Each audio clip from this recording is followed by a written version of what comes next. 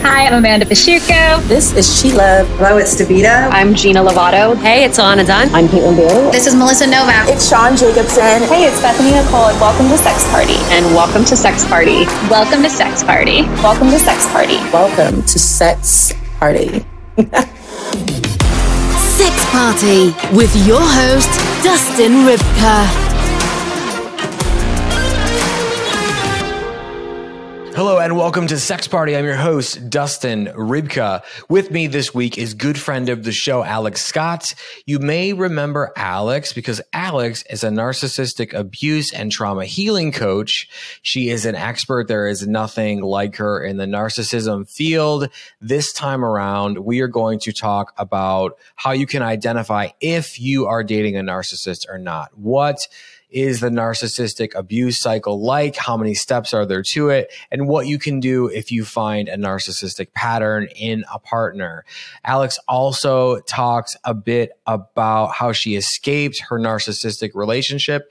It's a brilliant tactic. I talk a little bit about confronting my narcissistic violent stepfather recently. Alex also talks a little bit about entering the dating game after a long absence, a man in a penguin suit, and the dating apps. It's a full episode. This one has a ton of value. So let's get you over to the interview. Without further ado, please enjoy my conversation with Alex Scot. This week's conversation. Alex Scot, welcome back for the third time to Sex Party. How are you? I'm stoked to be here, as always. Third time's the charm. I'm excited to see what we get into today. Yeah, third time is the charm. You've been on the show 2 other times. We've deduced that already. We love it. We're really on top of it today. So, you know, people might be strolling in this internet mall that we all live in that no one else can see. It's just in my head. And someone might pop in because a candle smells good. And they say, okay, this is great. Sex Party. What's going on? I'm just tuning in. Who is Alex? So a little refresher for the newbies, right? Yeah. Who are you and what do you do? Hello, newbies. My name's Alex. Nice to meet you, friends. I am a certified and trauma-informed coach who specializes in helping people heal from trauma from narcissistic abuse. So whether that's romantic relationships or a parent, that's what I do. Yeah. Well, and on top of it, you've had a narcissistic partner. You had a narcissistic parent. Y'all want that story? Go back to episode 2 with Alex. I don't know the number off the top of my head. The catalog is growing, so whatever. Can we give a little update on how you've been? You were newly single or kind of newly single and like chilling. It was around the holiday times, I think. Update on how I've been. I've just gotten back into the dating pool literally 2 weeks ago, which has been so much fun. I'm having like the time of my life. Yeah. I've been talking about that on my podcast a bit on like, you know, how I'm approaching dating and all that good stuff and like my tips and tricks for like, you know, being your best self going out there. But yeah, that's really all that's going on in my world, just chugging along with my business. And now I'm sprinkling in a little bit of dating and meeting cute boys at the end. So, okay. No. So okay. Are we on Bumble? Are we on Tinder? Are we on both? Is it some app I've never heard of for just narcissistic abuse survivors? Yeah. I mean, what's going on? Nah. There's not an app for that, but maybe I should make one. I am on Bumble and Hinge at the moment. And I've been on 2 dates. And I'm just like taking my time. You know, I'm not in a rush to meet someone. I truly believe like when it's meant to fall into place, it'll fall into place. So I'm just really enjoying the process. But let me tell you, I have a lot to say about men on dating apps right now. If you have a mirror selfie, we need to talk. You should not have a mirror selfie. Flip that camera around. So just a selfie is what they need. Just a selfie. The mirror. And I've talked to so many women and I I don't know if it's because like it feels like there's a disconnect, but like there's just something about the mirror selfie that does not land the way it used to. Like it's outdated. It feels icky now. Not a good look. So just, have your friends take a photo of you. What if it's a mirror selfie in like a really fancy bathroom at a really fancy restaurant? Is that okay? It's a little better. I mean, nah, is my answer to that. Like, I won't lie. I think I've swiped right on one dude who has a mirror selfie and he's in a penguin onesie. I'm like, this guy, that's funny. Like, sure. Okay. Yeah. If you're going to be self-deprecating about it, fine. But I don't know. I'd rather just see you like in front of the fancy restaurant instead of in the bathroom of the fancy restaurant. I don't know. It might be an Alexism and I'm willing to own that 100%. But, it's just... Man, it's a thing. We need to put it down. Put down the mirror selfie. Yeah, no, I mean, look, men need help, right? On dating apps. Like everyone needs help. Well, yeah, but I think, men, because to me, I was like growing up in the nightlife stuff. I had all these photographers constantly taking my picture and you want to do a photo shoot and it was always free. It was always these dramatic James Dean-y things that worked great for me. Right. But then when that all stopped and it was like, here's your phone and a pandemic, like what? I'm like, oh shit. Like it was hard for me because I was like taking pictures around my apartment and then someone would comment like, nice ring light. It's like, wait, is that an insult or what? So I was trying, right? And I would put up stuff on dating apps and some of the girls who are friends of mine would be like, no, like you need to like have somebody like go with you. Like, are you playing sports? Are you playing video games? Like, we need to see your life. It needs to tell a story. And I'm like, who the fuck has time for that? Jesus Christ. Like if you're just looking for a date, now you got to tell your life story in pictures. Basically. Yeah. No. Also, like influencer problems. Like I feel that in relation to my business all the time. Like, let me record myself meditating again. It's the funniest thing. But yes, I agree with what your girlfriends are saying. And I want to acknowledge the challenge. Like, hear me out. I'm not saying that you're a bad dude or an awkward dude if you have a mirror selfie. That is not what I'm trying to say. I'm just saying you'll probably get more swipes and matches if you don't have one. So it's like, if you're even like calling yourself out about it in your bio or in the caption of the photo might be like a self-deprecating vibe, be like, I didn't have a friend to take a photo of me, but I thought this outfit was great. Like I would even be okay with that. But the folks that take themselves super seriously and they're like, mirror pic, mirror pic, mirror pic. It's like, what? It just feels artificial and like not genuine. I don't know how else to put it. Like you're hiding something low key is what it feels like. It's weird. Or we're just like lazy and we're not like fucking taking the time to do anything. We're just like, go in the bathroom and fucking crank off some of these mirror selfies and see what happens, right? Like truly, because that's what it is. We're not we're not invested, and maybe it's because we're tired. People. I mean, dating apps. I swear I'm not going to go down this fucking hole where I shit on it because I just had a really beautiful talk with someone in a previous episode about dating apps. And like, I admit, just like Taylor Swift, like I'm the problem. Totally. Like it's me. The dating apps are it's not their fault. It's mine. Right. So I don't want to be a hater, but it is difficult for men, for women, for everyone it's become sort of this race almost, right? Like, and how do you keep someone's attention once you get it? Oh, Jesus, how do I get their attention and all of that? So you're new to that.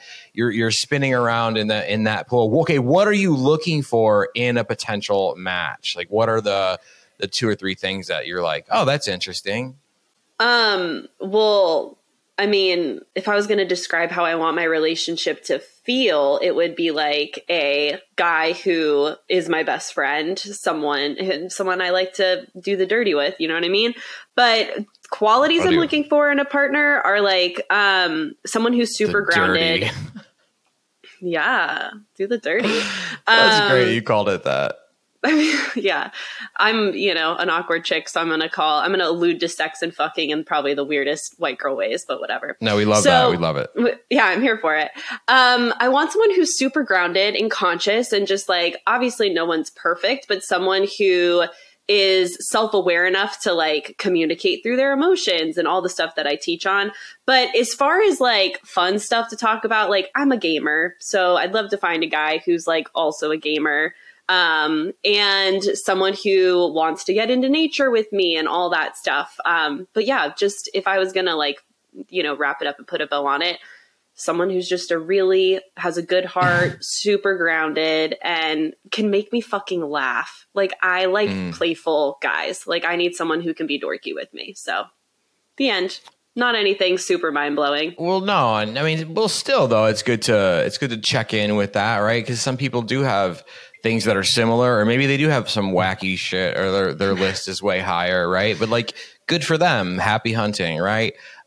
Speaking of hunting, you have this gorgeous expertise and like life's work, actually, right? In the field of narcissism. And so the first episode we touched on it briefly a little bit.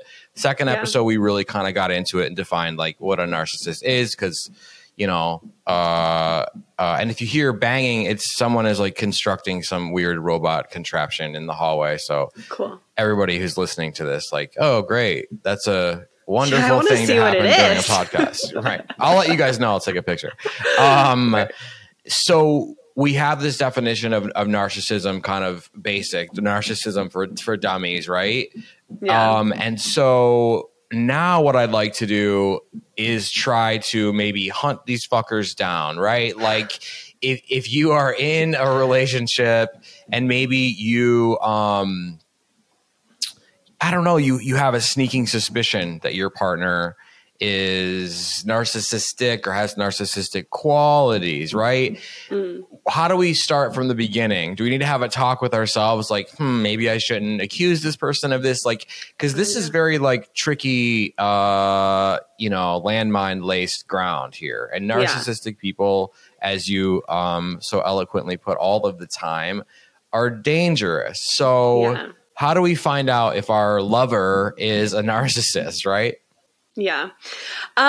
So first of all, going back to what you just said, calling them out on it it's going to blow up in your face. So just don't do that ever. It's a waste of your time and energy and will expose you to more abuse.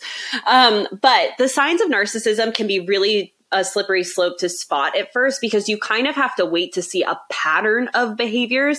I think with this day and age, with like learning about love bombing and gaslighting and all these other, projection, blame shifting, all these things that they do, people can see that show up in a person once and be like, oh, narcissist. And it's like, okay, let's pump the brakes here, because the reality is a lot of like toxic behaviors have been normalized, and there's a lack of consciousness around what is actually unhealthy. So my first thing is, I'm going to go through some of the signs to keep an eye out for, but please make sure you're looking for a pattern of behaviors, not just like one-off outlier behaviors. Like that's huge, because it truly is a cyclical pattern, to the point to where if you've been in a narcissistic relationship like myself, I knew the exact timing. I was like, this is going to be great for about 2 weeks. Then it's going to be a discard. Then in about four days to a week, I'm going to hear from them. That's their hovering phase. Like it was so predictable. Like I knew what was going to happen.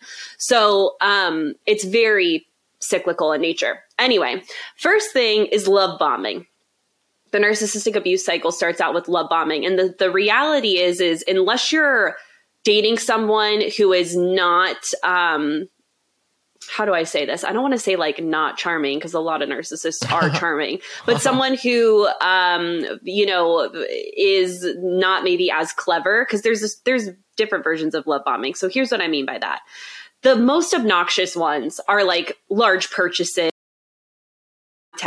and a lot of compliments. It's like they are just greasing your wheel, right? So these are the forms of love bombing we hear about most. And they're usually the types of love bombing you can see, because it's like if someone's nonstop texting you, nonstop calling you, like, and I'm talking like, oh, hey, I just got out of work. Okay, great. I'm going to go to dinner. And then it's like, okay, hey, I made it to dinner. I'll call you when I'm done with dinner. And like, I'm done with dinner. I'm on my way home. It's a lot. It's like, why?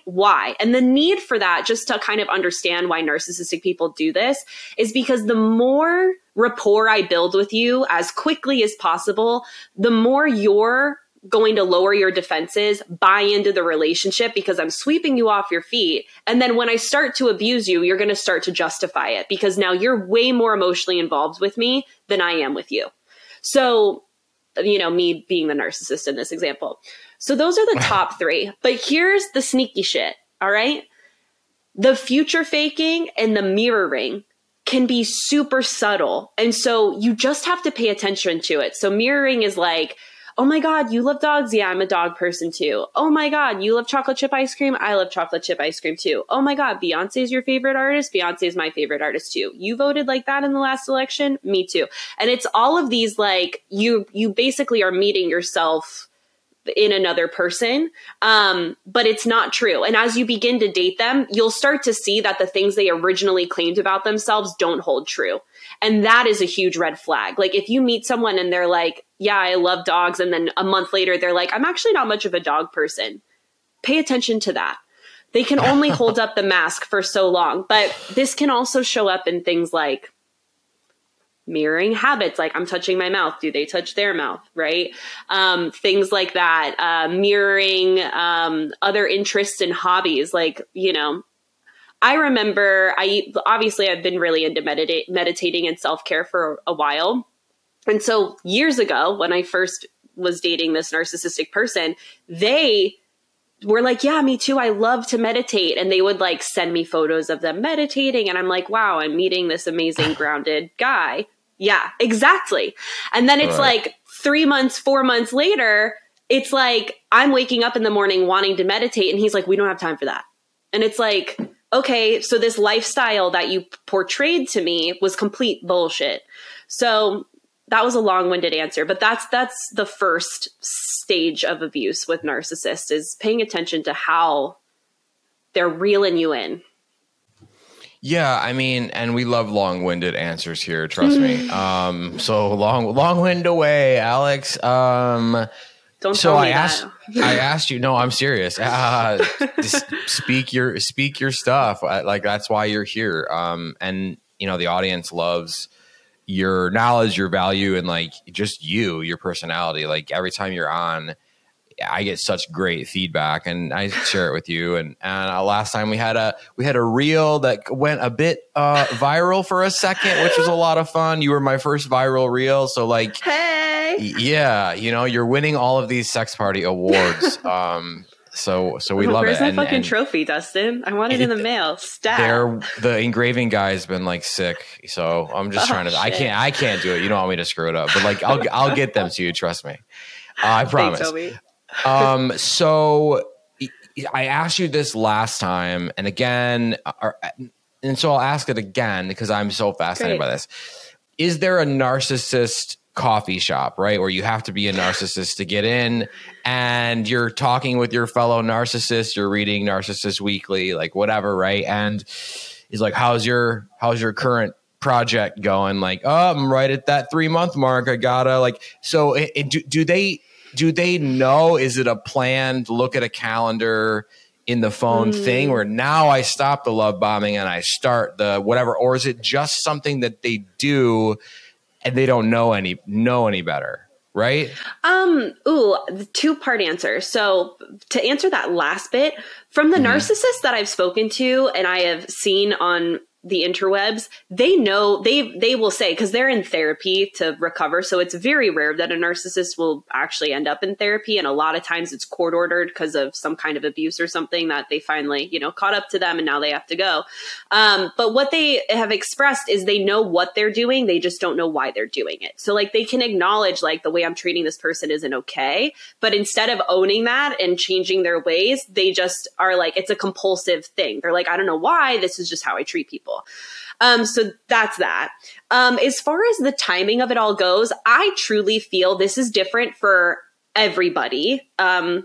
Because think about it, the narcissist is only going to lower their mask when you buy into the relationship. And for some people that have really healthy boundaries and are pretty grounded and conscious themselves, that's going to take a period of time, right? It's not going to happen overnight. Whereas with my story, back when I first, started dating this guy I was just telling you about, that happened in about 6 weeks is when the abuse really started to kind of show up, and I would see it and I would try and call him out on it, and then I was gaslit. So for example, and the way that my narcs like discard showed up was chronic cheating.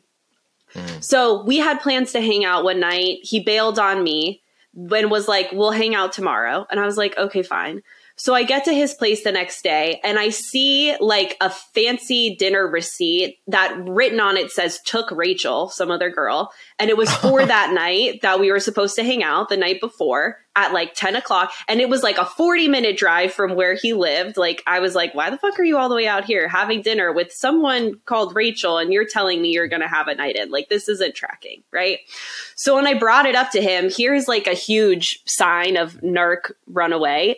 And I was none the wiser at the time, but I brought it up. I was like, hey, I saw you went to dinner. Like, here's this. And it was like, I didn't look for it. It was on his desk. Like, it was like, no shame, just like out for the world to see.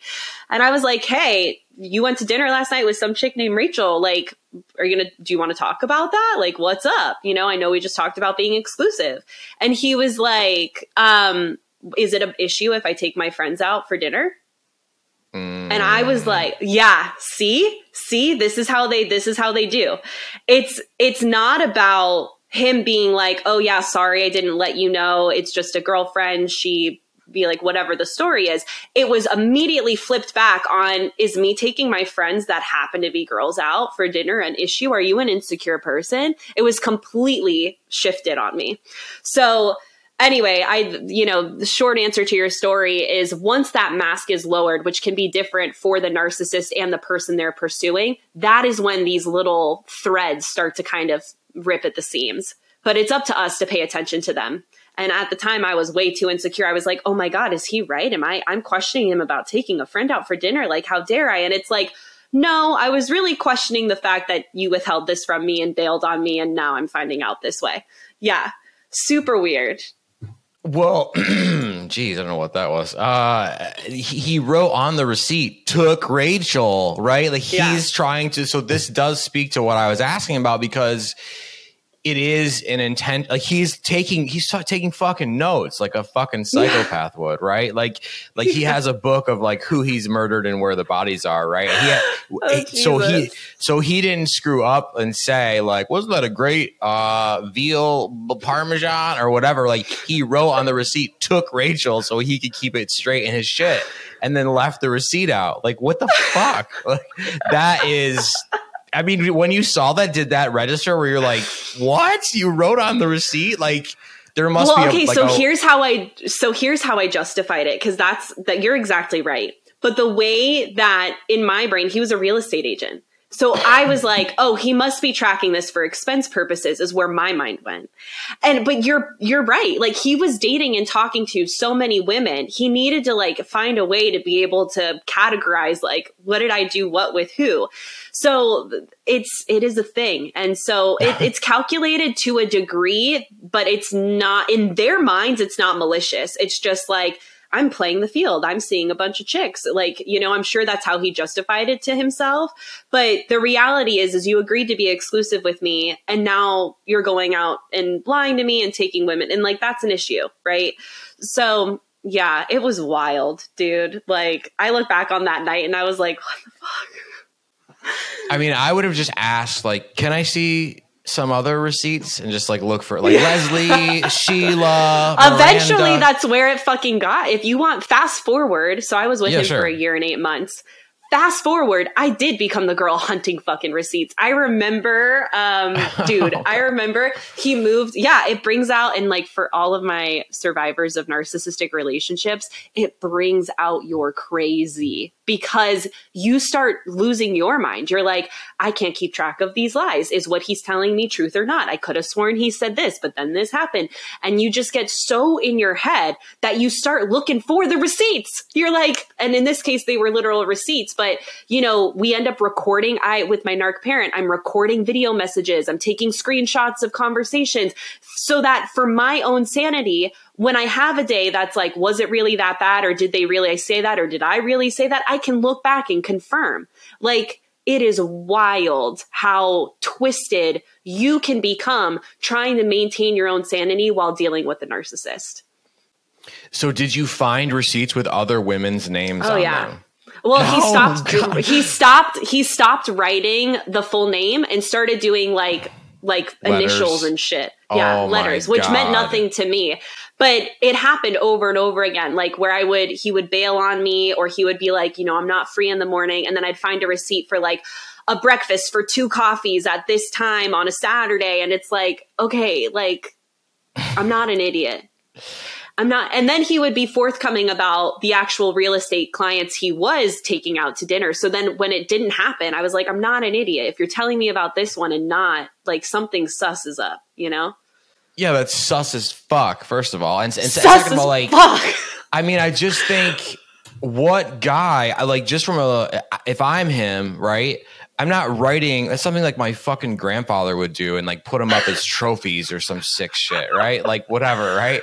I come from a very fucked up family, but why keep something physical, tangible out in the real world? Why not put that into some secret file on your phone? There's something psychological there. That's like a Dexter trophy kind of a thing. Yeah. I think it has to be.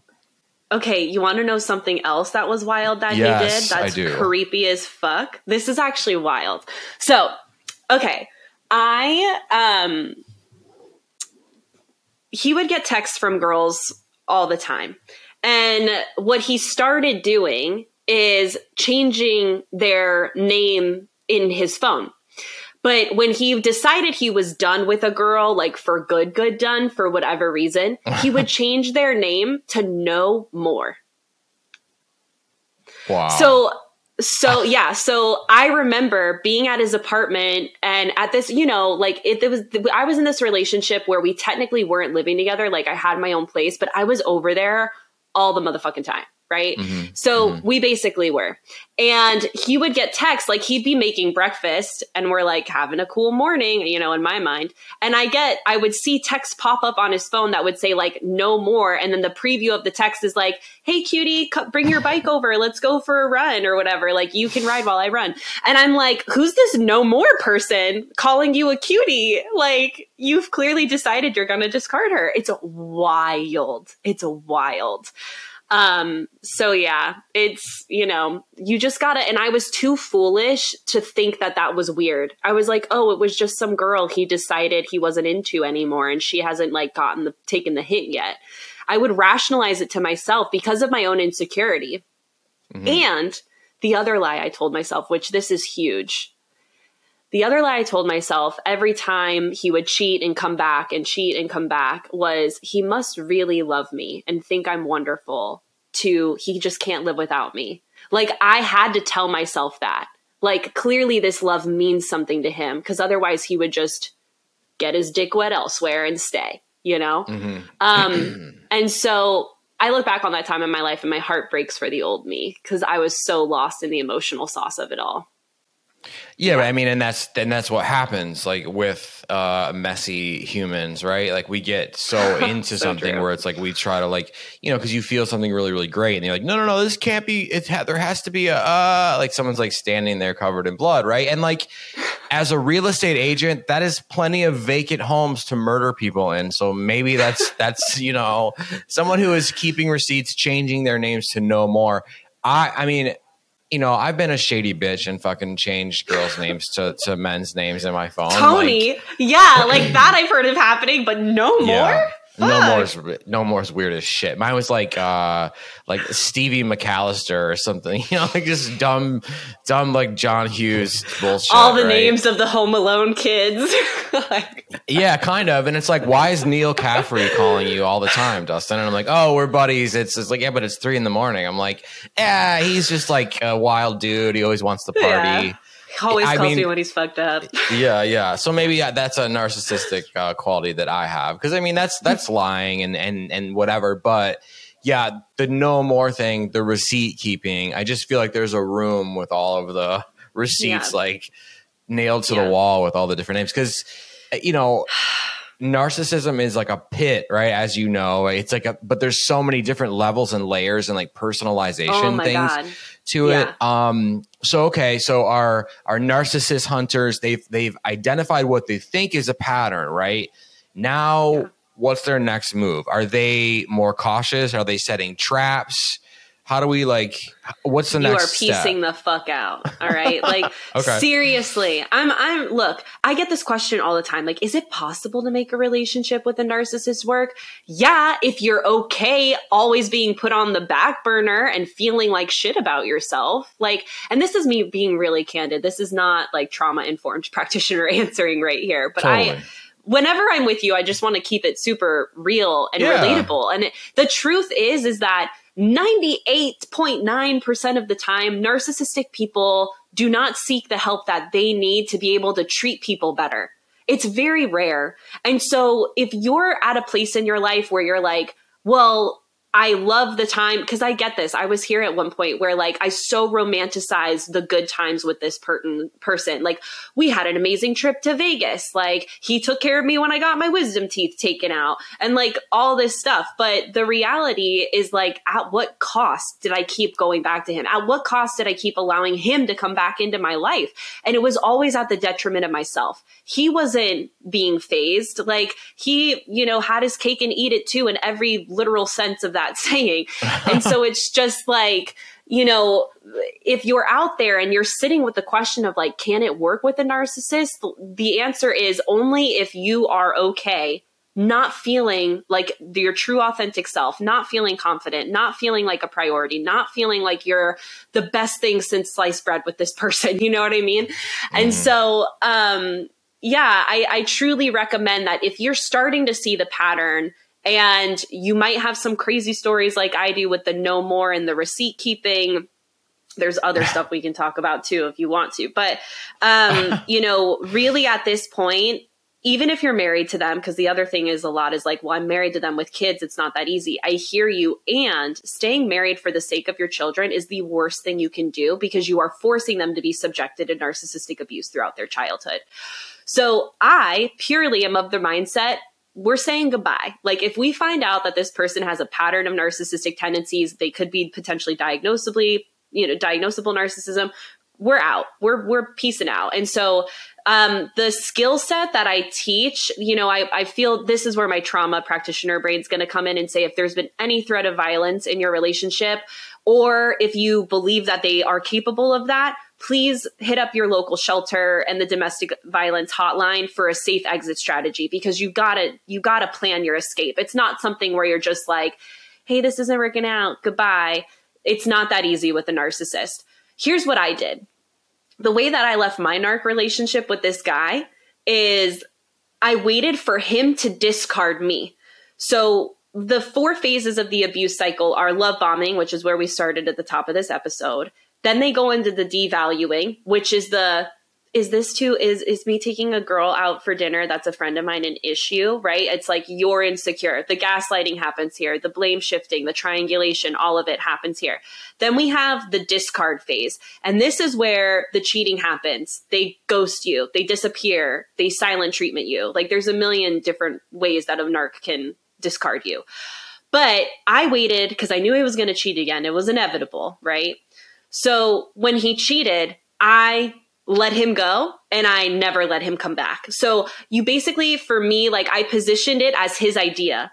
And it's oh, but you told me this wasn't working out for you. And I really agree. So you're using their words against them at this point, and you're just playing little Mother Teresa, I understand that you met someone else that was a better fit for you at this time. And I really think you should pursue that. And it was so nice our time together, blah, blah, blah. Kill them with kindness, because they can't really say much to that other than the hoovering stuff, which is the 4th phase of the abuse cycle. And that's when it's promises to do better. I'm never going to treat you that way again. I'll go to therapy. I'll do this. I'll do that. And here's the next question I always get is, well, they're telling me they're going to do all these things. They're promising me this.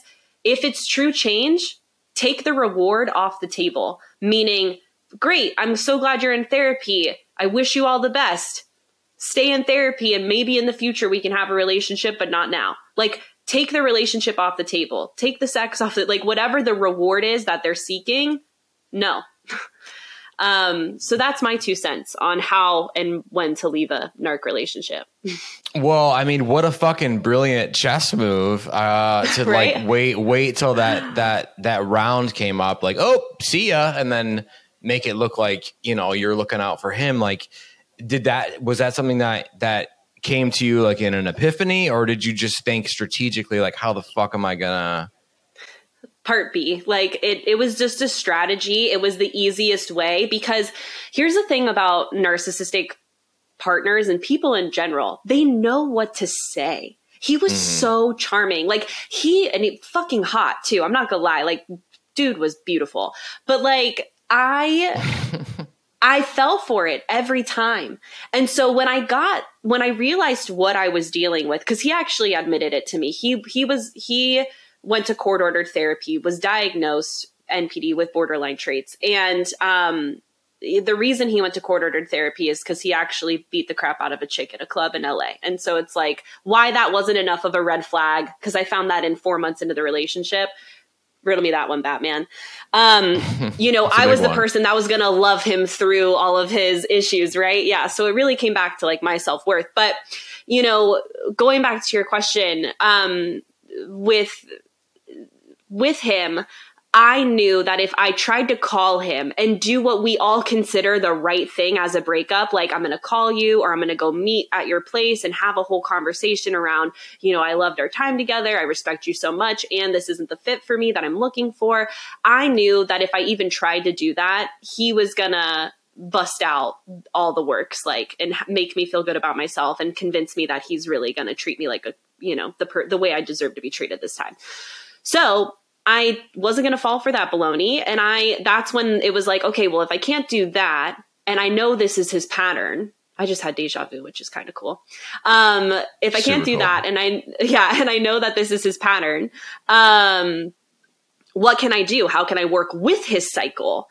And so that's really where I landed, and it worked like a fucking charm. And then the funny thing, or I mean, it's not like haha, it's like tee-hee funny. But after that, I held my ground. He tried to come back. He blew my phone up, and then he decided he was going to travel internationally. So he sold everything, like his car, all of his clothes, like everything. Cause he was like, I'm just going to be a digital nomad. And, he gave me his TV, and I still have it. Oh, wow. And I've saged the shit out of it. I bet. Yeah, you got a fucking. But anyway, consolation prize. I got a nice ass TV. But I share that because a lot of times, like, you'll see the narcissist kind of unravel in impulsivity when they don't get their way. And so for him, that was what happened. And he continued to love bomb me from Greece, like, and I just via email, like he was emailing me, he was trying to text me, but I hit him with the block. And you just stay strong and you ignore, because the hoovering will continue 6 months for a year, and you just let it go. Yeah. This olive oil reminds me of you, Alex, so much. I'm in Greece and I can't stop thinking about. It wasn't olive oil. I'm like, so apparently there's like a central perk from Friends in Greece. And I used to watch Friends on repeat, not so much anymore, but like great show. Mm-hmm. And so he sent me a photo of that being like, I went to this coffee shop and thought of you. And it's like, yeah, of course you did. Duh. Which Friends character is most likely to be a narcissist? Oh, shit. Had to ask it. I'd have to sit with that. I don't know. Yeah. I'd have to rewatch it. Because I think they all display narcissistic tendencies in their own ways, but I wouldn't say any of them are a narcissist. You know what I mean? Like Ross Geller can definitely have his moments, right? Yeah, I think Ross. But so can Chandler. And so can, I was going to say Courtney Cox, but Monica. And Rachel Green, like they all do in their own way. There's some stuff. There's some deep seated things happening there, and like, you know, whatever. It's a show, but still, right? You know, it's important, right? Mean Girls is the worst. Pop culture, yeah. Oh my god, for sure. There's so many displays of narcissism in Mean Girls. Yeah, and like in all of those older movies, from the early 2000s, 90s, the 80s, especially. Holy fuck, right? There's a lot of manipulation happening there. Yeah. What I was going to ask you is that you brought up something really, really important that I want to key in on before we get into, Ghostbusters and whatever else comes up. But basically, you said that when you do sort of pivot, make the move to get away from this person, that's when they hit you with the real deal stuff, right? That's when the gaslighting and the I'll change, but it was just one time, baby. I really love you, right? And I feel like if people aren't experienced, they haven't gone through that yet. That's really, really hard, right? So what's the protocol if they're like, no, I'm done with his shit. I keep seeing, Sheila's name on the receipts and calls from no one and what or whatever, right? What do they do? How do they deal with that and really stick to it? Because that's something that, and it can be taught, but until you're feeling it emotionally, how do you navigate those waters? Because that's really, really the worst.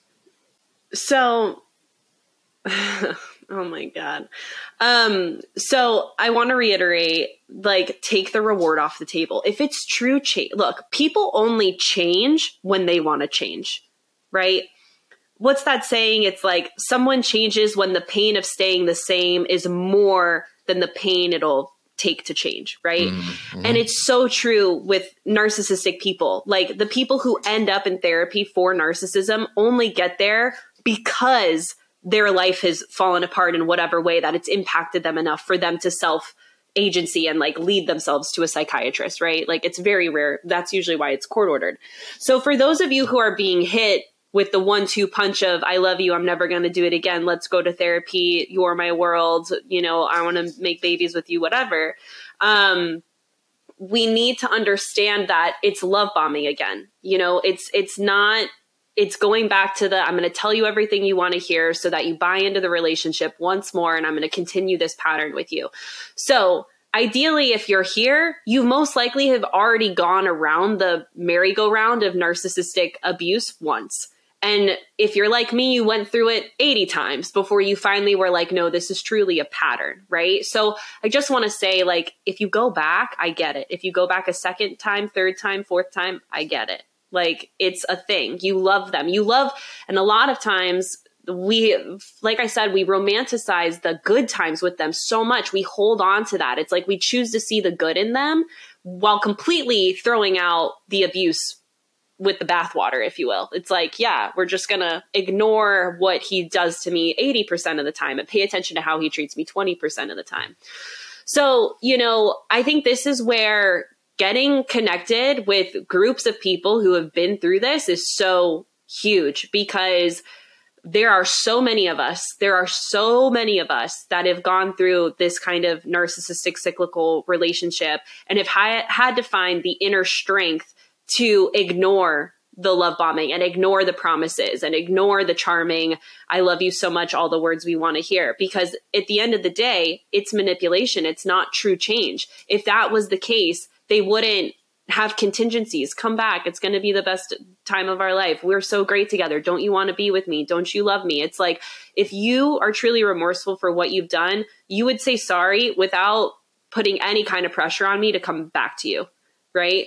So yeah, that's that answer. I hope that helps, but I know it's hard. No, yeah, it's the worst. I mean, just from what I can, what I know around people who have gone through it, but also I'm kind of intuitive in that way where I'm thinking God, because it's hard to pull away from somebody you feel strongly about as it is, let alone someone who's a master manipulator and God, who is, really twisted those vines in there.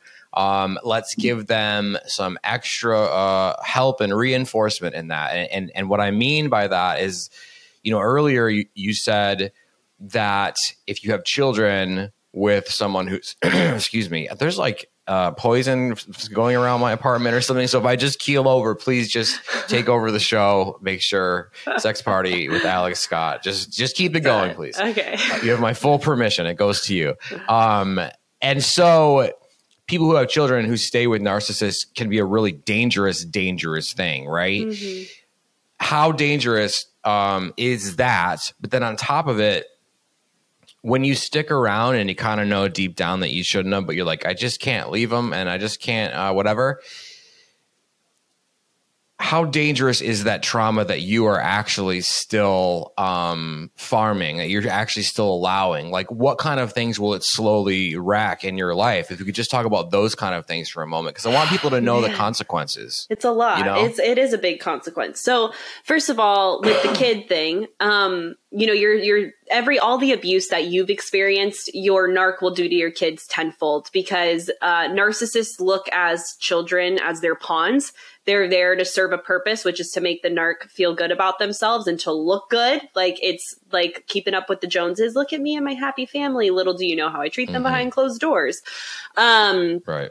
So, you know, you're forcing your kids to go through the trauma of the abuse, but you're also forcing them to become like little t trauma. So like hypervigilance is a thing with children of narcissistic parents, because the home life becomes so volatile, you never know what you're going to get. So you become extremely hypersensitive to the narcissist's moods and size. And I joke, but it's true. They're walking. Like, I remember being able to hear footsteps and being like, okay, this is like, they're walking angry. They're walking okay. Like, it was wild. Yeah. So you become like very, very, very hypervigilant.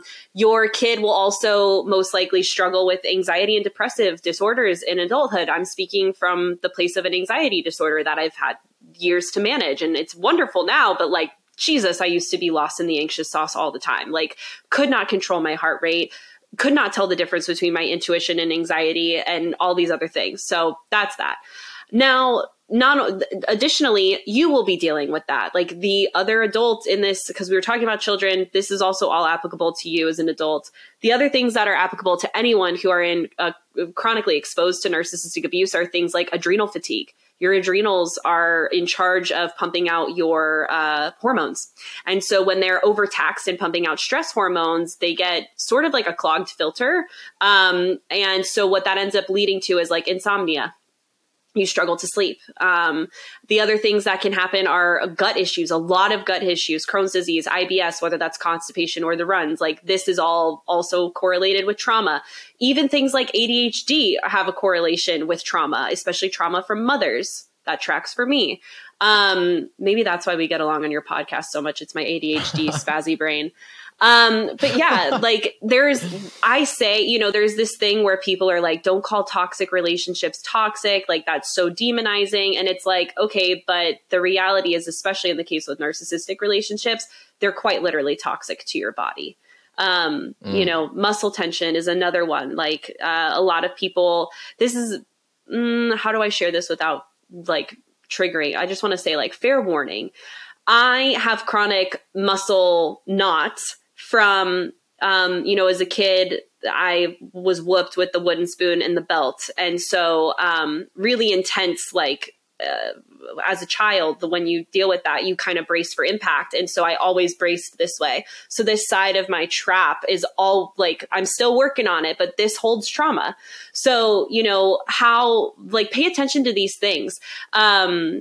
Always being in a fight flight response where it's like, go, go, go, I have to hurry. And, you know, these are all signs. So it's just, what can it do to you? It runs the gamut. There's a lot of physical ailments that can show up from trauma because of what it does to the nervous system. So we need to take it seriously. This isn't something that's just like, well, he made me feel good on my birthday, so I'm going to like let him treat me like shit for the next year. It's like, you need to understand you're quite literally killing yourself slowly from the inside out. Yeah. Right. Yeah, a lot of information there. I think you said that I have a spazzy brain, so that's on record now. I do. Well, I have ADHD. That's why we get along. Yeah. I'm like, okay. So I'm like, wait, do I have ADHD too? Probably on some level. I think we all do. Thanks a lot, TikTok. Yeah, no, I mean, you said a lot of really fucking great shit, and thank you for that, because we're really sort of getting at it, right? At what to look for. And, you know, the things you said about how they walk, how they slam the fucking door and the certain cabinet that they fucking are always whatever. My stepfather did this a lot to me and my mother. And it was like, just thinking about it, my guts are like, you know, And You gotta now process I that have trauma, Dustin. yeah, Come see me. I need help big time. What's very interesting is about a week ago, about 10 days ago, my stepfather, and everybody, listeners of this program, will recall that my stepfather was very violent to me growing up, and then had got violent during the pandemic again with me. And it was like it was a whole thing. And I've talked about it in detail, whatever. But he said something to my sister where I'm like, you know what? We haven't talked in 3 years, but I'm calling this son of a bitch. Look so at you. I called him about a week ago, right? And I laid it all out. I told him, this is what you did to me as a kid, because I wanted him to admit it. This is what you did to me as an adult. I mean, every single thing I could think of. You know, you punched me in the mouth. You did this. We did that. All of it. And his response to me after I had said all that was, yes, everything you said is true. What do you want me to do about it? It's in the past. Do you want me to kill myself? Oh my God. That's So such a does it get more narcissistic statement. Yeah. Thank such you. A narky Yeah. Yeah. Yeah. So we have that truth that I'm like, okay, figures, you know. Oh my God. The dark side of me wants to be like, yeah, if you feel that's the best way out of this situation. Well, so I was just completely, I don't truly feel actually, that, but I was completely silent about it. I went completely silent, and he goes, "That's what I thought. That's what I thought you would want." I'm like, dude. Listen, buddy, that's your bullshit, man. You want to like cover yourself in mac and cheese and take the easy way out? By all means, but that's on you. No, don't put that on me. Yeah, psychopath. Exactly. Like, and I didn't literally ask that what of I you. said. Good for you, yeah, dude. and I'm like a really calm person. It takes a lot to like upset me. And even then you're just going to get jokes. Right. But like the following day, like my throat hurt so bad from screaming. And like my mom called and was like, "Are you okay?" I'm like, "Am I okay? I feel great." And he's like, "Well, everyone around here is scared." And I'm like, I spent my whole childhood scared. So I'm sorry you feel scared, Mom. You have nothing to worry about. But like, clown boy should probably be afraid. And that's the thing is like, there are moments like that. There are those physical signs, right? And if you have allowed someone to stay in your life and you think things are going to change, maybe just here at the end, and you mention them, but like your body will tell you, right? Oh like your God, body yeah. will keep telling you, whether it's like, the nervous thing that I talked about when someone's walking around or breathing a certain way, or, your stomach's fucked up all the time. Like those are things that, hey, you stayed too long and we're still trying to help. Right. So, people will like chalk that up to other things, or they just don't. I mean, I feel like it's the emotional hook that keeps us. And it's that strong that you'll ignore even the final warnings. Yeah, it's so true. It's so true. And, for me, like we're going to talk about poop for a second, whatever. But we're going there. As a kid, I had so many gut issues. Like I remember, like women get periods, but as a child, even before I had a menstrual cycle, I used to throw up every month, like clockwork in my childhood home for about a year. This went on 12 to 13. And then around that same time, I was also chronically constipated, and I remained chronically constipated even until my mid-20s. And it was like something that it was like a labor of love, like taking magnesium, taking things to support my gut health, to just be able to poop like a normal person. And I'm happy to report back that after trauma work and all of these things, like that is no longer something that's as sensitive. Like I can just operate like a normal, healthy being because my nervous system, and it's really the vagus nerve that's attached from the brain and all the way down into your gut. When we self-soothe our nervous system, it's our vagus nerve that's actually relaxing. And because of the way it attaches in the gut, it allows for healthy digestion to begin to take place again. So, just a little bit of the science on why, for me growing up, I was like, yeah, I'm just a constipated person because the narcissistic abuse was so normalized to be by my parent.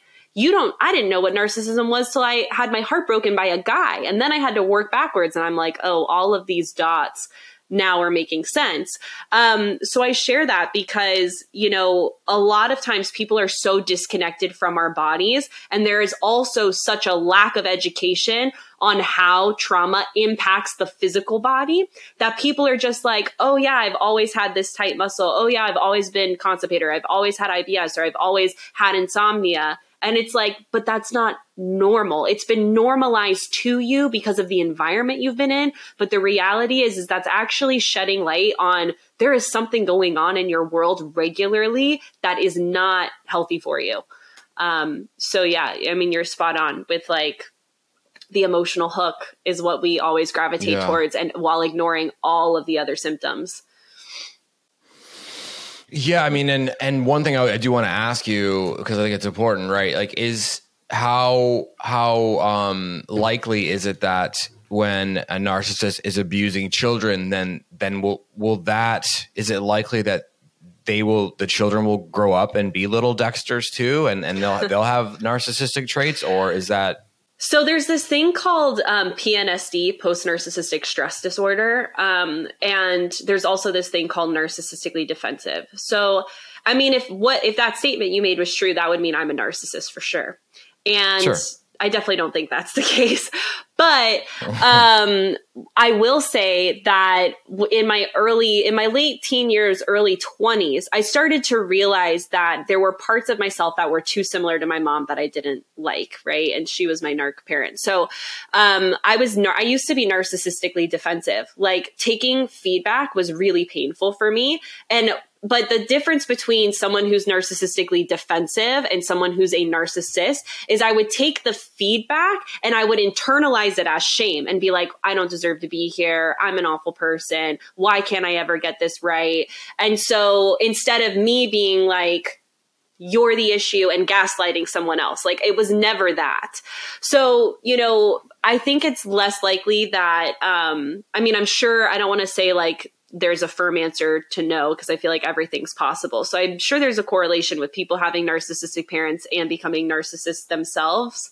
I also think that other, like, borderline personality disorder is something that we've seen from people who have been raised with narcissistic people.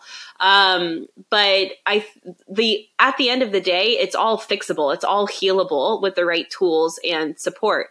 But yeah, PNSD, so post-narcissistic stress disorder, you'll have, it's like PTSD, but from narcissism. And then being narcissistically defensive, if there's a few traits of yours where you're like, ooh, that's too similar to my narc parent or my narc partner, then pay attention to that and start changing your ways, you know? And that's the difference, is like, there's a desire to not be that way for someone who's not inherently narcissistic.